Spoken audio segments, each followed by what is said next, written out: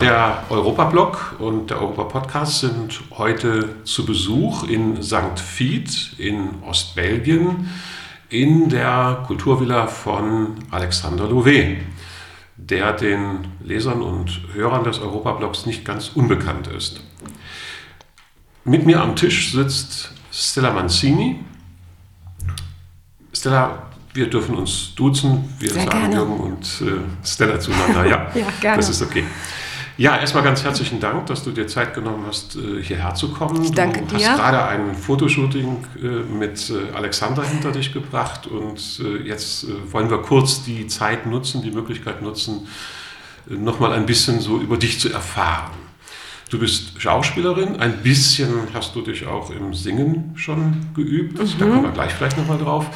Vielleicht kannst du erst einmal so ein bisschen darüber erzählen, was hat dich motiviert und was reizt dich an der Schauspielerei? Ja, also ich muss ehrlich sagen, ich habe mir darüber nie Gedanken gemacht, denn mit 2 Jahren hatte ich wohl meinen ersten Auftritt als Hustinettenbär vor meiner Familie und ab da habe ich regelmäßig meine Familie gequält und alle Nachbarskinder, um mit mir entweder irgendwelche Musikstücke zu performen oder Filme zu drehen, in Anführungsstrichen, irgendwelche Theaterstücke zu machen. Und das war von mir von Kindesbeinen an auch, ich weiß nicht, war auch immer direkt darauf fokussiert, dass ich unbedingt mal auf die Lee Strasberg School wollte. Und das ist dann so entstanden und dann sagt man ja auch häufig, okay, das ist ein Kindertraum, ne? So wie alle Jungs Lokomotivführer werden wollen, so wie alle Mädchen wollen Schauspielerin werden. Aber ich muss sagen, das ist bei mir irgendwie nicht so gewesen. Das war für mich, und ich glaube, da spreche ich auch für die Kollegen, das ist wie die Luft zum Atmen. Und dieses Gefühl einfach, sich selbst abzulegen, um jemand anderes zu sein, ist schon sehr toll, muss ich sagen. Ah ja, was macht den Reiz aus, jemand anders zu sein? Ich habe mal einen Film gesehen, da sagte der Hauptdarsteller zu seinem Kind: Du tust mir leid, du musst immer nur du selbst sein, dein ganzes Leben lang. Ich denke, das ist einfach die Lust an der Veränderung. Also wenn ich mich so zurückerinnere, als ich klein war, da gab es ja schon Dallas und Denver, das durfte ich damals noch nicht gucken, aber ich habe ständig solche Sachen gemacht, wie mich verkleidet, performt. Es gab die erste Videokamera. Die habe ich dann benutzt, um mich gleich mal um als Gitte zu performen in viel zu großen Schuhen meiner Mutter und mich ständig zu verwandeln. Und ich glaube, das ist einfach der Reiz. Und in der Schauspielerei hast du natürlich auch dann die Möglichkeit, tiefer zu gehen. Und ich denke, dieser kreative Prozess ist es, was es so reizvoll macht, der auch sehr anstrengend ist, muss ich sagen, psychisch und physisch anstrengend ist. Das kann ich mir vorstellen. Also wenn man einen Menschen spielen soll, der unterschiedliche Gemütssituationen zum Ausdruck bringt, der traurig ist, der sich freut, dann muss man sich da schon sehr tief reinfühlen können, ne? Denke ich. Das kann man nicht einfach nur so oberflächlich. Ne? Nee, das war auch der Grund, warum ich unbedingt nach Amerika wollte, um da Method Acting zu studieren. Das ist eben... Gut, es gibt unterschiedliche Schulen natürlich und jeder Schauspieler macht das auch anders und ich würde auch nie behaupten, dass es gut ist zu sagen, ich mache jetzt nur Method Acting, ich mache nur Stanislavski oder ich mache nur Čabák, wie die Lehrer alle heißen, sondern ich denke, es kommt ganz auf das Projekt auch drauf an und darauf an, was deine eigene Person an Facetten mitbringt, um sich mit dem Charakter zu verbinden. Und dann hast du natürlich durch das Method Acting und auch durch viele andere Lehren die Möglichkeit, einfach auch ein Handwerk zu haben. Denn es ist ja in der Tat nicht so, dass man einfach fröhlich ans Set geht und dann mal so spielt. Sondern es ist ja tatsächlich, ich hatte neulich auch eine Szene, die mussten wir dann mehrmals drehen und ich musste mehrmals wirklich im Angstzustand sein und auch schreien, um Hilfe schreien und dazu brauchst du einfach auch ein Handwerkszeug, um das immer wieder reproduzieren zu können. Und ja, deshalb habe ich das auch sehr genossen, dass ich mir das irgendwann selber mal leisten konnte, an die Lee Strasberg School zu gehen und da mal eine Weile zu bleiben. Ich darf noch einmal zurückkommen, bevor wir dann auf die nächsten Schritte in deiner Karriere zu sprechen kommen. Was mich noch interessiert an dem Reiz am Schauspielern, ist es, etwas Kreatives zu machen, einfach etwas anderes auszuprobieren, oder ist es auch unter Umständen ein Suchen nach einer eigenen Identität? Wow. Ich würde mal gerne so sagen, vielleicht hat man die Chance, seine Identität zu finden. Ich würde nicht sagen, dass du es tust, weil du sie suchst, denn idealerweise bist du ja tabula rasa als Schauspieler. Aber es kann durchaus passieren, dass man sehr neue Seiten von sich entdeckt. Ja, ich denke, wenn man sich so einlassen muss auf ganz bestimmte Stimmungslagen, dann muss man sich ja auch mit sich selber auseinandersetzen, um diese Stimmungslagen reproduzieren zu können. Denke ich mir jedenfalls. Ich bin ja kein Schauspieler, deshalb frage ich das. Ja, kann auch manchmal schmerzhaft sein. Ja gut, dann, wie schon angedeutet, gehen wir mal so ein bisschen weiter in deiner Karriere. Du hast natürlich einerseits deine Leidenschaft gehabt, Schauspielerei. Auf der anderen Seite gibt es natürlich dann auch irgendwie noch die Notwendigkeit, sich die Brötchen fürs Frühstückstisch verdienen zu müssen.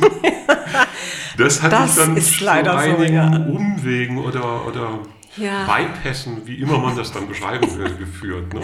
Ja, ich hatte einen sehr großen Bypass im Europäischen Parlament. Also ich konnte insofern da schon in meinem Element sein, weil ich da als Pressesprecherin gearbeitet habe. Und da hast du ja auch die Möglichkeit, also ich habe mich eigentlich da immer sehr wohl gefühlt vor der Kamera, Abgeordnete zu interviewen und Feature zu machen und sowas. Aber es ist natürlich trotzdem was ganz anderes. Das Schöne ist natürlich der Kontakt mit den Menschen. Das Schöne ist, an der Politik so nah dran zu sein. Das ist natürlich mega spannend, keine Frage. Und wenn man dann noch mit sehr netten Abgeordneten zusammenarbeiten kann, ist das toll. Aber wenn du spürst, dass die Leidenschaft fürs Schauspiel einfach nicht aufhört, dann kommt auch irgendwann der Punkt, wo du sagst, ich kann auch einfach nicht mehr. Ich kann nicht mehr die Energie aufbringen, im Prinzip 2 Leben zu leben. Ich muss mein Leben leben. Und da schließt sich vielleicht auch wieder der Kreis, wo du eben sagtest, findet man da seine eigene Identität? Vielleicht ja, weil es ist ja nicht total easy zu sagen, okay, ich gebe einen guten Job auf, der mega bezahlt ist, jetzt mal im Vergleich, um wirklich zu sagen, nein, ich muss meiner Identität folgen. Also das war schon ein Schritt, da möchte ich mal sagen, ist nicht vergnügungssteuerpflichtig und rate ich auch nur Menschen mit Nerven mit Drahtseilen, aus Drahtseilen. Das war eine ziemlich harte Zeit. Darf ich mal etwas spitz da reinfragen, wenn du im Europäischen Parlament gearbeitet hast, mit Politikern zu tun gehabt hast, gab es da irgendwelche Ähnlichkeiten zwischen Schauspielerei und Politik? Also ohne jetzt jemandem zu nahe treten zu wollen. Also ich glaube, Politik ist schon ein großes Theater, ehrlich gesagt. Natürlich ist das, man sagt immer, der Politiker soll ja die Distanz haben und die Leidenschaft und immer das große Ganze auch sehen. Ne? Die Politiker sind ja unsere Volksvertreter und ich kenne, Gott sei Dank, sehr viele Politiker, die sehr ernsthaft arbeiten und die sich wirklich zurücknehmen für das Wohl derer, die sie gewählt haben. Aber ich muss auch sagen, ganz ehrlich, es gibt halt auch viele Machtmenschen. Das muss vielleicht teilweise so sein, um auch Dinge zu erreichen, sehe ich ein. Aber ich formuliere es mal so, um Menschen zu studieren, ist das sicher ein sehr guter Ort. Okay, das ist eine etwas andere Antwort, als ich erwartet habe, aber ist durchaus nachvollziehbar für mich, dass man dort also gut Menschen studieren kann. Ja, das stimmt. Ja, du bist ja, wie ich anfangs schon gesagt habe, so ein bisschen hier in St. Vith heute auf der Durchreise. Und zwar auf der Durchreise vom Fotoshooting, jetzt das Interview. Und dann hast du gleich noch ein paar Proben. Das heißt, du hast Ja. im Augenblick einige Projekte. Ich glaube 2 oder 3. Vielleicht Ja. kannst du die noch mal ein bisschen beschreiben, um was es da geht, um vielleicht die Hörer und Hörerinnen ein bisschen neugierig zu machen. Ja, sehr gerne. Also im Moment bin ich, und das ist jetzt ein schönes Beispiel, denn ich bin eigentlich normalerweise nicht sehr mordslustig und bluthungrig, aber in der Tat bin ich gerade in einem Mystery-Action-Thriller von einem belgischen Metteur en Scène, und das ist Abdel Ernest Tembo zusammen mit Abdel Kissi, der auch schon mit Jean-Claude Van Damme gedreht hat. Und wir machen gerade zusammen ein richtig tolles Projekt, was so ein bisschen Fantasy ist, aber auch an Brutalität nicht missen lässt. Also ich kann alle Action-Fans kann ich jetzt nur aufrufen, guckt ihn euch an. Gibt es den Titel schon? Ja, L'Opaque l'Envoûteur ist der Titel. Und es verführt, ja. Es verführt. Und dann bin ich in der Tat noch in einem anderen Projekt, Filmprojekt von einer ganz, ganz jungen Regisseurin, und das macht unheimlich viel Spaß, und da geht es auch gleich zu den Proben hin, und beziehungsweise, ja, wir sind gerade im Anfangsstadium, wo wir die Cold Readings machen, und das ist Julia. Ist das auch ein Film, oder? Ja, das ist ein Film. Das ist, wird auch ein Kinofilm. Und Julias Künstlername ist Jelena Felano. Und sie sprüht dermaßen für Ideen. Ich bin persönlicher Fan von ihr. Sie hat, glaube ich, schon 3 oder 4 Romane geschrieben, und ich weiß jetzt nicht auswendig, wie jung sie ist, aber sie ist einfach so the brain für mich. Ich finde das total klasse, wenn man so kreativ übersprudelt. Und da spiele ich jetzt ihre Mutter in diesem Film, und da freue ich mich sehr drauf, obwohl ich sagen muss, ansonsten Mutter ist jetzt nicht so das, wonach man sich sehnt, zu spielen. Aber diese Mutter ist ganz speziell, weil die ist so ein bisschen in den 68ern stecken geblieben. Ich will jetzt nicht zu viel spoilen, aber mal so ein Haschzigarettchen oder mal den einen oder anderen Lover zwischendrin, und ihre Tochter kriegt dann eben die Krise. Also das ist, ich hoffe, dass das wirklich auch so rüberkommt, wie ich mir das denke. Aber diese Rolle macht sehr viel Spaß auch, ja. Neben der Schauspielerei hast du aber auch noch eine zweite, wenn ich das richtig einschätze, etwas kleinere Seitenlinie. Da geht es um Musik. Du hast im letzten Jahr ein Lied aufgenommen. Das haben wir auch vorgestellt auf dem Europa-Blog. Kann man dann noch nachhören, wenn man möchte. Was reizt dich an der Musik? Oder ist das nur ein punktueller Ausflug gewesen in ein anderes Genre? Oder willst du das weiter ausbauen als ja, so eine zweite Linie sozusagen? Also ich muss ehrlich sagen, das mit Mon Coeur, das war so eine Totalinspiration. Ich stand morgens auf dem Stepper und habe mir einen abgeschwitzt und hatte eben den Originaltitel, es ist ja ein Covertitel von Sommer in Berlin, und hatte den Originaltitel auf dem Ohr, und ich war auf einmal so inspiriert. Ich dachte, mein Gott, ich muss den auf Französisch machen. Das geht nicht anders. Also ich kam dann irgendwie nachmittags nach Hause und habe den sofort, also das war in einer halben Stunde erledigt, hatte ich den Text und habe den erstmal so drüber gesungen, und dann dachte ich, also das muss ich machen. Und da habe ich meinen Freund Alex angerufen und habe gesagt, wir müssen jetzt mal ein Lied machen, und habe ihm das auch gesagt, wie ich mir das vorstelle. Und dann habe ich natürlich mit der professionellen Unterstützung von Alexander Louvet von Alk Productions haben wir das dann auf die Beine gestellt. Ja. Und du wirst gleich auch hier noch ein paar Kulturgrößen aus der Region Ostbelgien treffen, aus Eupen. Und da habe ich von Alexander gehört, dass du möglicherweise hier auch einen Auftritt mit dem Lied haben wirst. Ist das richtig? Ja, also das wäre super schön. Das werden wir nachher besprechen. Und ich hoffe, die Herren sind mir geneigt, denn ich würde natürlich super gerne den Song auch mal performen. Es gibt ja nichts Schöneres, als wirklich den Kontakt zu den Menschen zu haben. Und das ist ja auch wirklich ein Lied, was womit ich einfach Liebe und Freude und positive Energie versprühen möchte. Und gerade nach diesen Zeiten, die wir hier alle hinter uns haben, jetzt halb geimpft, gar nicht geimpft oder ganz geimpft oder wie auch immer. Aber ich denke, wir brauchen mal wieder ein bisschen positive Stimmung. Und da würde ich mich natürlich tierisch freuen, wenn ich die Leute unterhalten dürfte.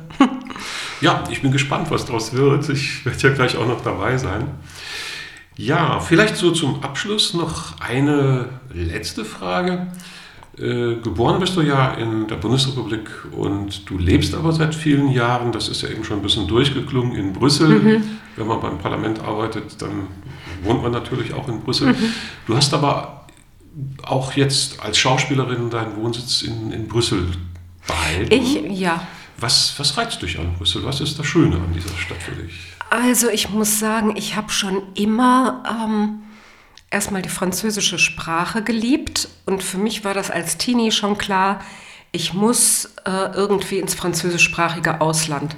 Einfach weil ich die Sprache so toll finde und weil ich den französischen Stil toll finde, die französische Kultur toll finde. Und in Brüssel findet man das ja auch so ein bisschen. Wenn man an den Grand Place geht oder wenn man in die schönen Brasserien geht, dann muss ich sagen, ja, ich bin ein Genussmensch. Ich liebe das schon. Ja. Ja, das teilen wir. Also ich finde Brüssel auch eine fantastische Stadt. Ich habe ja immer, weil ich war ja auch 5 Jahre im Parlament gewesen, im Europäischen Parlament, und der Wechsel zwischen Straßburg und Brüssel, das fand ich immer spannend. Straßburg kam mir immer vor wie so eine Art Puppenstadt. Ne? Also alles sehr schön ordentlich, sehr sauber, sehr sortiert. Das hat seinen Charme, aber ich bin dann doch immer gerne nach Brüssel zurückgekommen, weil Brüssel hat irgendetwas Anarchisches und das, finde ich, ist ein großer Charme an Brüssel. Ja, das stimmt. Wenn man mit Brüssel mal in love ist, ich glaube, dann bleibt das auch. Ja, das glaube ich auch. Ja, Stella, ich danke dir ganz herzlich für die Zeit, die du dir genommen hast. Ich danke dir, Jürgen. Und ja, ich wünsche dir für deine nächsten Projekte alles Gute, viel Erfolg. Herzlichen Dank.